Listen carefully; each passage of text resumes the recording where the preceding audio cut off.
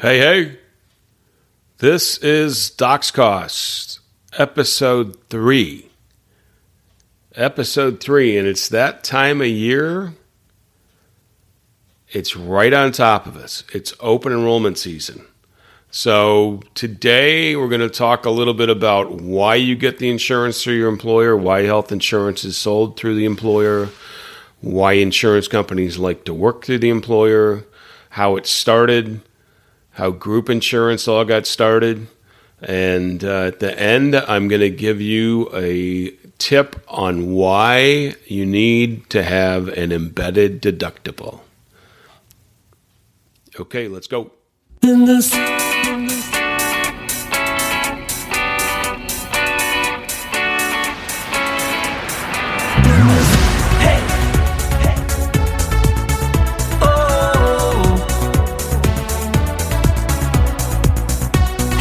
My mission is simple, to get you 100% covered. I'm Scott Dowling. I've got over 3 decades of insurance knowledge and experience to share with you. I don't work for the insurance company and am beholden to no one. I'm here to make healthcare transparent for all of us. There's an affordable insurance plan out there someplace, and I promise to help you find it.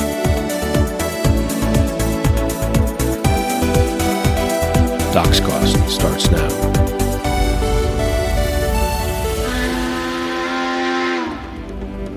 All right. It is that time of season, that time of year. A lot of people think it's fall, so it's football season, college, NFL. Some people think it's time for the World Series. With the way things are going these days, the seasons are all screwed up anyway. But open enrollment is still in season. It's about October through November for some, mostly October. So your employer's probably got stuff ready to go for you. You may have the same carriers you had before. You could have a different plan. Hopefully you've got a high deductible health plan that's HSA eligible. So for the next 10 minutes or so, we're going to talk about why it's important for your employer to offer health insurance, why it's available through your employer, the advantages for you, for your employer, for the insurance company, for the renewal, for the continuity, for the pricing. While there are those that would rather see health insurance available through some other means than the employer, I'm not really going to touch on that. What we are going to look at is the history of health insurance through the employer, why it makes sense, what happened in the last 40, 50, 60 years that affected employer-based insurance, and have some appreciation for how it helps each and every one of us. So let's go back to the beginning. Baylor Hospital down in Texas. It's around the Depression era, early 30s. They had a hospital full of beds that didn't have a lot of people in them. And obviously they were not making any money. There was nobody there. But patients back then paid everything out of their own pocket. There really wasn't any mechanism for health insurance back then. What Baylor had started was charging on a monthly basis 50 cents, 75 cents, $1, and people could go to the hospital to be taken care of at no charge. They decided to take this idea to educators, to teachers. It was basically prepaid health care. The idea got a lot of legs during the Depression era and moved across the country. The name for the program was Blue Cross. A little while after that, a group of physicians up in the Pacific Northwest started what was known as Blue Shield. And Blue Cross is the hospital, and Blue Shield is a physician. In the early 80s, both organizations merged and formed the Blue Cross Blue Shield Association of America, with the exception of a few of the Blue Shield organizations in California, Oregon, and Washington.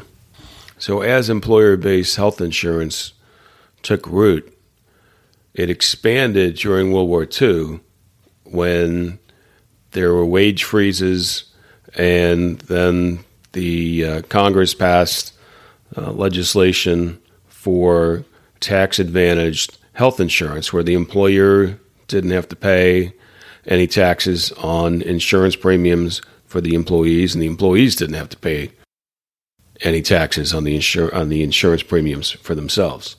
So that was really when there was a boom in employer-based, employer-sponsored health insurance. So as these prepaid health plans from Blue Cross became popular, insurance companies started to realize that they could apply actuarial analysis and underwriting techniques to this same type of prepaid plan to create an insurance program instead of being a prepaid service plan from a doctor or a hospital. This was true insurance. Unions looked at health insurance as another benefit that they could represent their membership with and that they could collectively bargain for with employers. So they were big advocates of employer-sponsored health insurance as well. Now, some of you might be old enough to remember, many of your parents can remember, and your grandparents if you're even younger.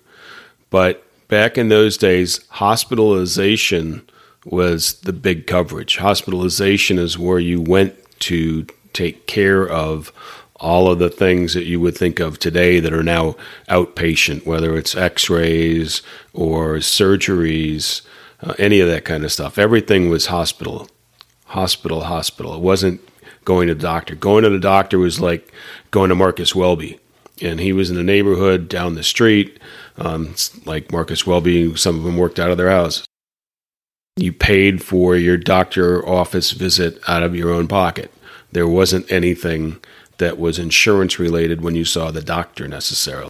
When Medicare started in 1965 and that legislation was signed and took effect in 1966, all of a sudden you had a Medicare Part A and a Medicare Part B, and the Medicare Part A was hospitalization, and the Medicare Part B was physician services and surgical service. And we'll leave Medicare for another show, but it is interesting to note that back in 1965, when the Social Security Act amendment for Medicare was passed, Medicare took effect when you turned 65. And 65 is usually when you retired and you no longer had employer-sponsored health insurance. Interestingly, according to the National Center for Health Statistics, male life expectancy in 1965 was 66.1 years. So there wasn't a lot of time spent on Medicare for men. For women, it was 73.6, and is obviously valuable. What Medicare did for the employer-sponsored health insurance market was introduce what we now call major medical insurance. Before that, it was called hospitalization insurance. Now you've got major medical insurance, hospitalization plus physician and surgical. It's also what ushered in usual and customary, and we'll get to that in a future episode too, but that's when medical inflation really took off.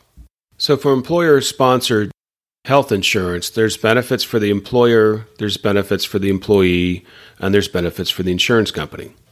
For the employer, health insurance benefits allow them to attract and retain valuable employees while reducing their tax exposure. For employees, it's a huge benefit because the employer is paying at least half and sometimes up to 85-90% of the premium that they'd otherwise have to spend out of their own pocket. At today's average premium rates, that's anywhere between $5,000 and $9,000 a year, maybe more, and they're not getting taxed on any of that premium that's being paid on their behalf and what they contribute. If they were an individual on their own, they wouldn't have any of that. For the insurance company, it makes a lot of sense to have employer-sponsored health insurance. One of the main things is spread of risk. Most people take a job because it's something they like to do, something they're good at, something they're competent at. It's not solely because they want to go get the insurance to go take care of some procedure that they know has been lurking for the last 6 months. So if you get into a discussion with an actuary or an underwriter around the water cooler, you'll hear that being called buying a claim. And it's also a pre-existing condition. Well, when you have an employer-sponsored health insurance plan and there is a good spread of risk, there's something called waiver of pre-existing condition limitations. And there's also the Kennedy-Kassebaum bill, which is also known as the Health Insurance Portability and Accountability Act, that eliminated pre-existing condition limitations from employer groups down to 2. One of the last things the insurance companies like about employer-sponsored insurance is they don't have to chase the money. You don't have to worry about it. Your employer's paying it. They don't have to come after you for the money. It's coming out of your payroll deduction. There's continuity in the plan, so you don't have to worry about your insurance going away because your other employees didn't pay their premium. And it's easy to renew. The experience is there for the entire company. The insurance company knows that the premiums will be paid going forward, and you know that you'll have insurance for years to come. It's definitely a win for everyone. Hopefully that gives you some good perspective and some good appreciation for employer-sponsored insurance. Now let me get to the thing that I'm going to keep harping on, and that's health savings accounts. I told you that you want the embedded deductible, and I was going to give you a tip. I want you to focus on the HDHP, High Deductible Health Plan, minimum deductible for 2021. For self-only, it's $1,400. For the family, it's $2,800. And I want you to focus on that number for family of $2,800. In order to get an eligible HDHP plan with an embedded deductible, you need to have a self-only deductible higher than $2,800. You're typically going to see something like a $3,000 deductible for self-only, for employee only. And that would mean that a family deductible will be $6,000. If you're in the high deductible health plan, it has 0 for coinsurance. That means the coinsurance rate is 100%. You only need to meet the deductible at $3,000 for an individual. The embedded deductible is going to save you thousands of dollars. Now, I know you're sitting there saying, Scott, I'm confused. I agree. I understand. I'm going to go through this again in an upcoming episode, and you can also see more at docscost.com. If you've got any questions, leave us a message at docscost.com, or you can find us on Twitter at docscost, DOXCOST. Ask a question there, and we'll handle it there too. I hope you learned some good stuff today. As always, I appreciate the time you've afforded me. And remember, health insurance is not health care. DocsCost is where you will gain the knowledge, experience, education, information to become an astute consumer of healthcare and take control of your health insurance.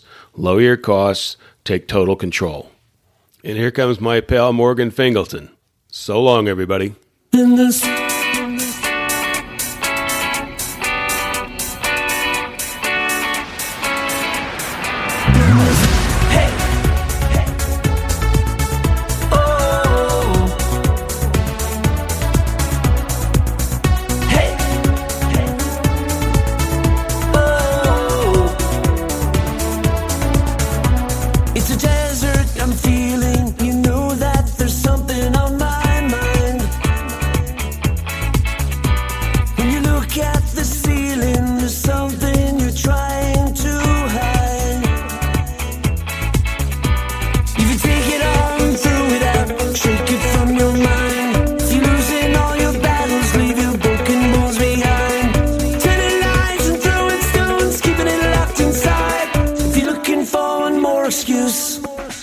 Never far behind. Give me a simple life. I don't want anything complicated. Just need a simple life. Oh, hey. Oh.